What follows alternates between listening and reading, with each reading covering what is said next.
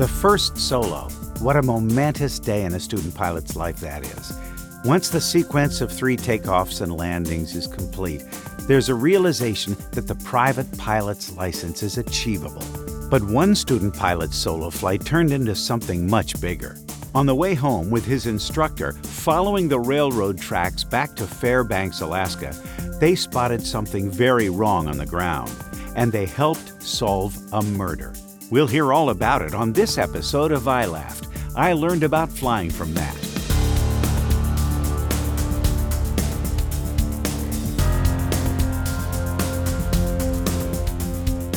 Hi everyone, and welcome to episode 36 of Flying Magazine's I Learned About Flying from That podcast. It's sponsored by Avemco Aviation Insurance. I'm Rob Ryder. Today I'm going to be chatting with novelist and scientist Wayne Pinger, who lived in Alaska and studied the aurora borealis, the northern lights. His first solo became much more than that when he and his instructor saw a vehicle in a ditch off the side of a road. There was evidence that a crime had been committed, and Wayne's airplane and their observations were critical in helping the police apprehend the criminal. He'll tell his story right after this word from Avemco.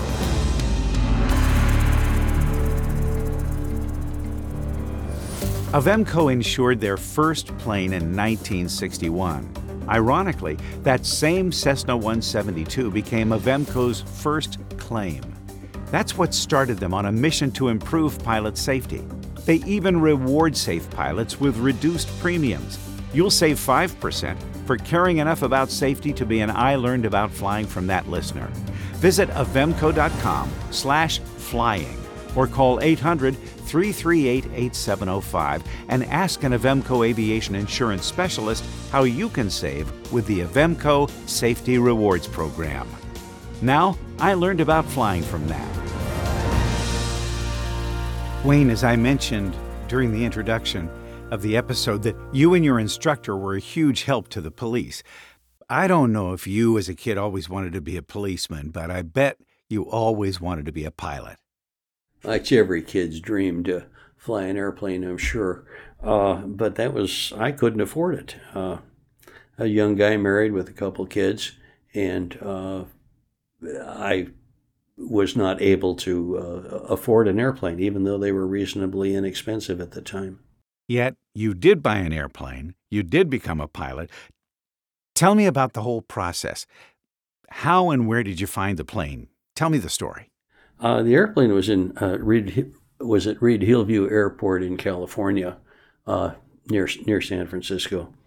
A friend of mine came over with a tray to plane, and one night we were sitting there drinking a couple beers and looking at a tray to plane, and I found one that looked good, and I made a call and sent the guy a check and told him I'd be down there in a week or so to take a look at it, and I would buy it if it was as advertised. It was, and I flew down there and bought it. What was your thought about how you were going to get it back? You didn't have a license. How were you going to get it back to Alaska? We have to back up here a couple of days. The very next day after I sent the deposit check away, a friend of mine and I were on the elevator, and he's asking me what was new, and I told him I bought an airplane. He was a pilot, and he said if I paid his expenses, he'd fly it back to Alaska for me. So we flew down to California and picked it up. But your original thought was you'd go down there, get the airplane, take some lessons, and in a couple of weeks you'd be a pilot. Yeah, well, how hard could it be?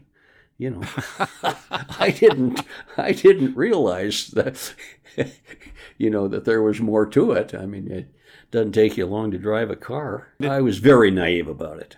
Gotcha. So your friend, he was the guy that decided to make things a little easier on you to get it back. But was he much of a pilot? Was he an instrument-rated pilot? Was he an instructor? No. He's a private pilot. Did not own an airplane, but he flew out of the Arctic Flying Club, and he was taking lessons for his instrument rating. He's a pretty good pilot, I think.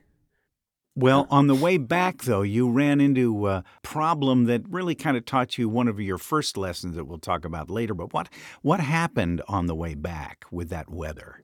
Well, we had one day of marginal weather near Watson Lake, and after waiting one day for the weather to get a little better, it was pretty cloudy. It was raining a little bit, I believe. We took off one morning and heard that the weather was better where we were going, and we're flying low, on just under the clouds, maybe at a couple hundred feet above the surface of the lake. At the end of the lake, there was a turn, made a little turn, and flew into a cloud bank, and we were in the soup, and I was scared, but probably wasn't knowledgeable enough to be as scared as I should have been.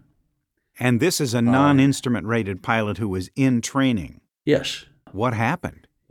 Well, he did not panic. He grabbed the chart out of my lap, and he just firewalled it and pulled it back and trimmed it out. We were in about an 80-knot climb, and he was just keeping the wings level, and we were going up. And at 9,500 feet, we came out of the clouds. There was a little icing, not much, but anyway, we came out of the clouds into the sunshine, and that was about the only adventuresome thing that happened on our trip back. How did you find an instructor to teach you how to fly that Cessna 170? A friend of mine had a float plane, and he recommended a man by the name of Horace Black. And Horace was a CFI. He's a bush pilot. He had about 20,000 hours. And he was a guy. There were two ways to fly a plane. There was his way or the highway. But we finally we came to terms. I was as naive as I could possibly be about flying. I knew about the yoke and the pedals on the floor, but pretty much nothing else. I remember one of the first misconceptions I had was when you want to go up, you pull the yoke back. When you want to go down, you push it away. And that was, no, you don't do that. When Horace explained very firmly that when you want to go down, you pull the power back.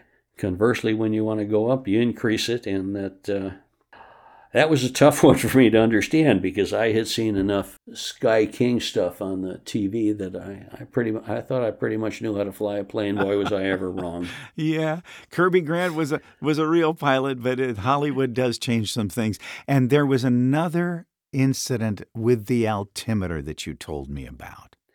Well, yeah, he told me you set the altimeter at the elevation of the airport for me not to worry about the barometer, which I got over the ATIS, I guess. And he said, set it at 400 feet. That's what the elevation here is. And I said, well, why don't we just set it at 0? I mean, I won't have to do any math, worrying about this, that, or, worrying about pattern altitude or anything. And he just kind of looked at me with one of his long looks, and he says, yes, set it at, Again, my way or the highway. Yeah, that was it. He charged me $25 an hour. I flew the plane, paid for the fuel, and he wanted $100 bills every 4 hours. And it got to the point where you were up around 20 hours and it was time to solo. This is the day we want to talk about your I laughed moment, because the solo itself was important, but there's another part of it that we'll get to that really was an incredibly challenging moment for you and for some other people. But tell us about the solo. I'm assuming he had you run around the pattern a little bit, and finally he stepped out of the airplane. And what did you think was going to go on? Well, I thought he probably had a small bladder, because more than once he would have me stop, and he would get out of the airplane and pee. So we flew the pattern at Nenana probably 4 or 5 times, and finally he said, "Okay, pull over there, stop it." We had been doing touch and go. So anyway, he got out, and I thought he was going to have to pee again, and he says, "No, I want you to take it around the pattern 3 times, 3 different flap settings." So the Nenana Airport, you had been based at Fairbanks, but you went over to Nenana to do this solo work. Yeah, because it was a nice, wide, long airport and there was very little traffic. It was gravel. Big tires on the 170 and ready to go, just perfect for Alaska. Yeah, yeah. On my last landing, I got cut off by a Super Cub who just came straight in. And I slipped off to the right a little bit and did a go around while he landed. And then I flew a very tight pattern that time and landed again. And Horace came over and was explaining to him what was happening. And he said, and he had never given me any accolades before, but what he said was, you were in the pattern and had the priority, but it was good you didn't argue. He said, what did he say on the radio? And when I told him that the guy didn't use the radio, he got... Uh-oh. Oh, yeah. Yeah, and Horace walked over there and had a talk with him, and I'm not sure what they said, but that Cub left immediately. That was a challenge for you because if this guy was going Nordo and wasn't flying a pattern, according to Horace, that was a big, big mistake. Well, the first time I saw the guy, he was about even with me and probably 20 or 30 feet less altitude and no more than 50 feet off my wing. Wow. And it was pretty close. I don't know whether he saw me, but I sure saw him. And but anyway, I soloed, and he said congratulations and all this stuff. And I says, aren't you going to cut my T-shirt? He just gave me one of his looks. He didn't do that stuff. We flew back to Fairbanks over the Alaska Railroad that winds its way through some hills that are between Fairbanks and Nenana. And we were almost back to Fairbanks, where the Alaska Railroad crosses over Sheep Creek Road. About the time we got to Ann's Greenhouse, which was little more than a potato farm at the time. It's a little bigger now. Ann's Greenhouse is just a place that's there that's sort of a visual checkpoint for you when you're getting close to the airport? Yes. About the time we got to Ann's Greenhouse, because I had flown the tracks before, Horace would say, get up to pattern altitude and let's head for the barn. And I was just maybe in the process of starting that, and we spotted a taxi cab that was just off the Sheep Creek Road, and it was in a ditch on the left of the road, and the driver's door was open, and there was a man. I thought it was a man, not sure, and he's laying kind of half out of the car. His feet were kind of still in the car, but his torso was on the ground.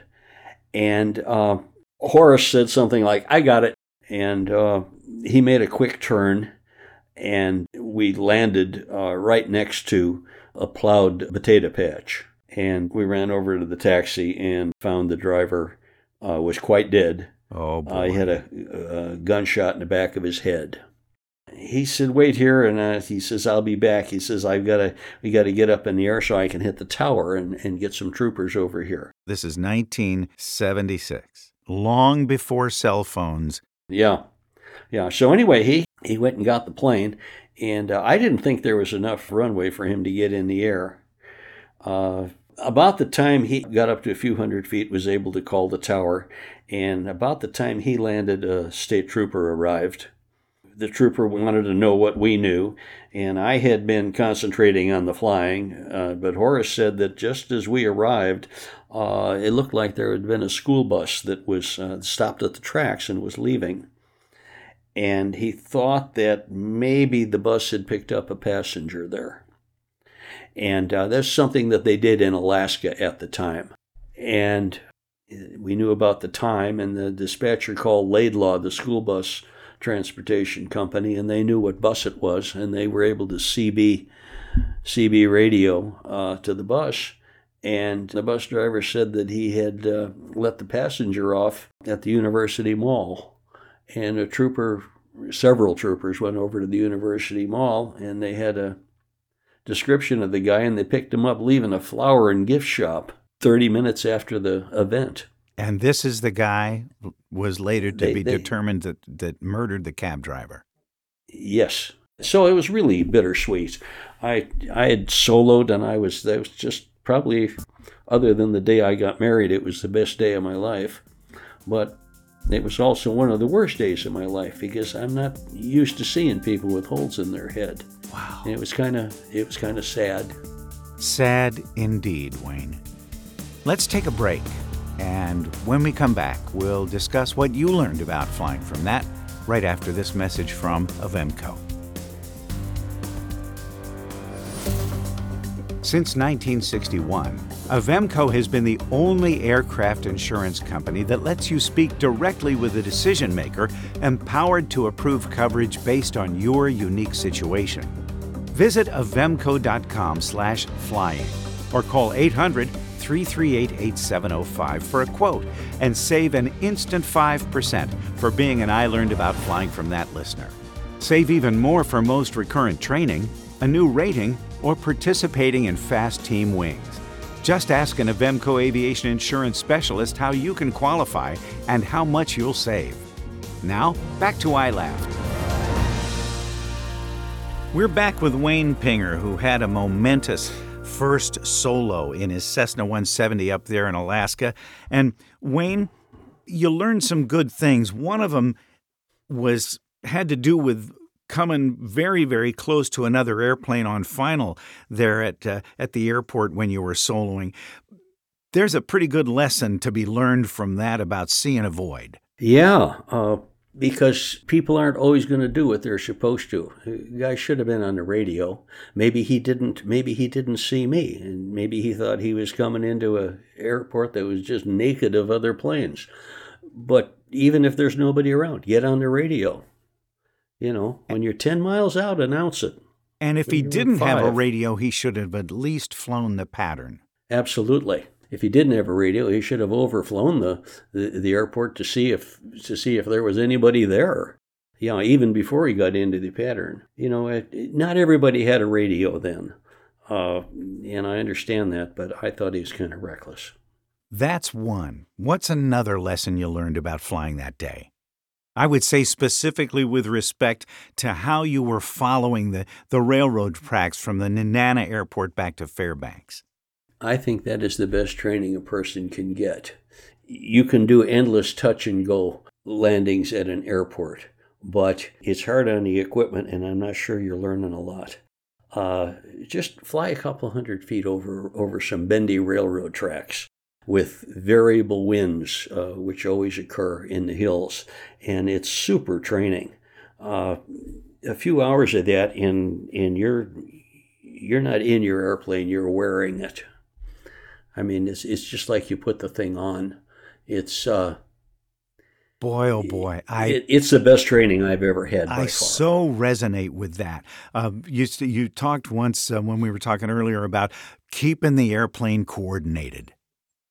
Yeah, because I mean the airplane flies just really great all by itself. All you're doing is putting the elevators and flaps and ailerons in a position to let the plane fly where it's going to go. And if you do it in a coordinated manner, it's going to be a lot of fun.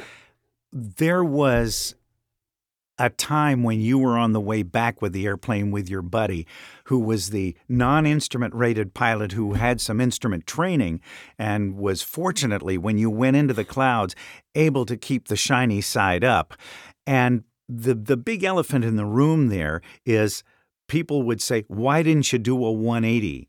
But up in that area of the lake where you were going, there wasn't room to do a 180. That's correct.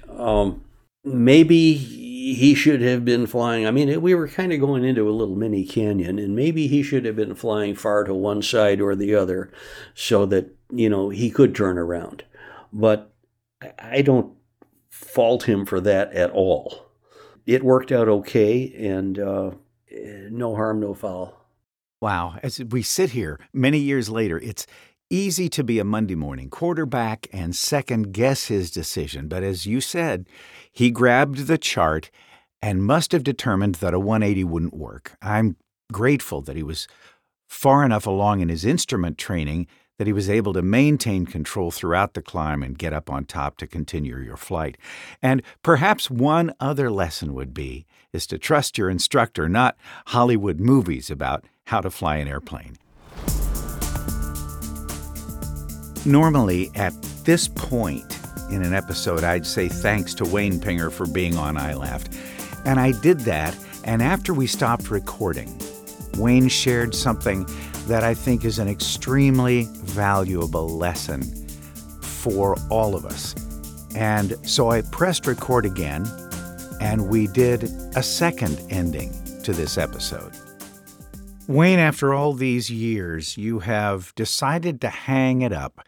And on one of our previous episodes, Paul Entrekin said he heard the little voice telling him, it's time to hang it up, and quoting Clint Eastwood saying a man's got to know his limitations. But you have just recently decided to hang it up and not fly anymore. Tell me about that. Just this weekend, I emptied the hangar. I no longer have a plane, and we're going to quit playing red on the hangar here pretty soon. I was driving to Medford, and in traffic. I was on I-5 going south under cruise control, and I came up behind a truck, and I forgot how to turn my cruise control off. Wow. And, you hit the brake and it goes off, and I knew that. But as far as the little, handle over on the left, I either forgot what car I was in. But anyway, I don't want to be forgetful when I'm flying a plane. I'm 80 years old. I had a great time flying. I've never dented a plane, never hurt a passenger, and I thought it was time to hang it up. And I don't need someone else telling me to do it. A guy's got to know his own limitations. Yes, thank you, Clint Eastwood. Yes, that's true. Great lesson learned. Thanks very, very much. You bet. Hearing that still, small voice and heeding its admonitions may be the most important lesson learned in Wayne Pinger's nearly 50 years of accident-free flying in Alaska and the Pacific Northwest. Wayne Pinger's novels, Angel's Odyssey, Angel's Diamonds, and Angel's Treasure, are all centered around bush flying in Alaska. Those novels, along with several others he's written, are all available on Amazon. Good reads for all of us pilots. If you've got a story that you think might make a good episode for iLaughed, send it to me, and we'll check it out. My email is rob@flying.media. That's rob@flying.media. Lisa DeFries is the executive producer of iLaughed. Julie Boatman is editor-in-chief of Flying Magazine.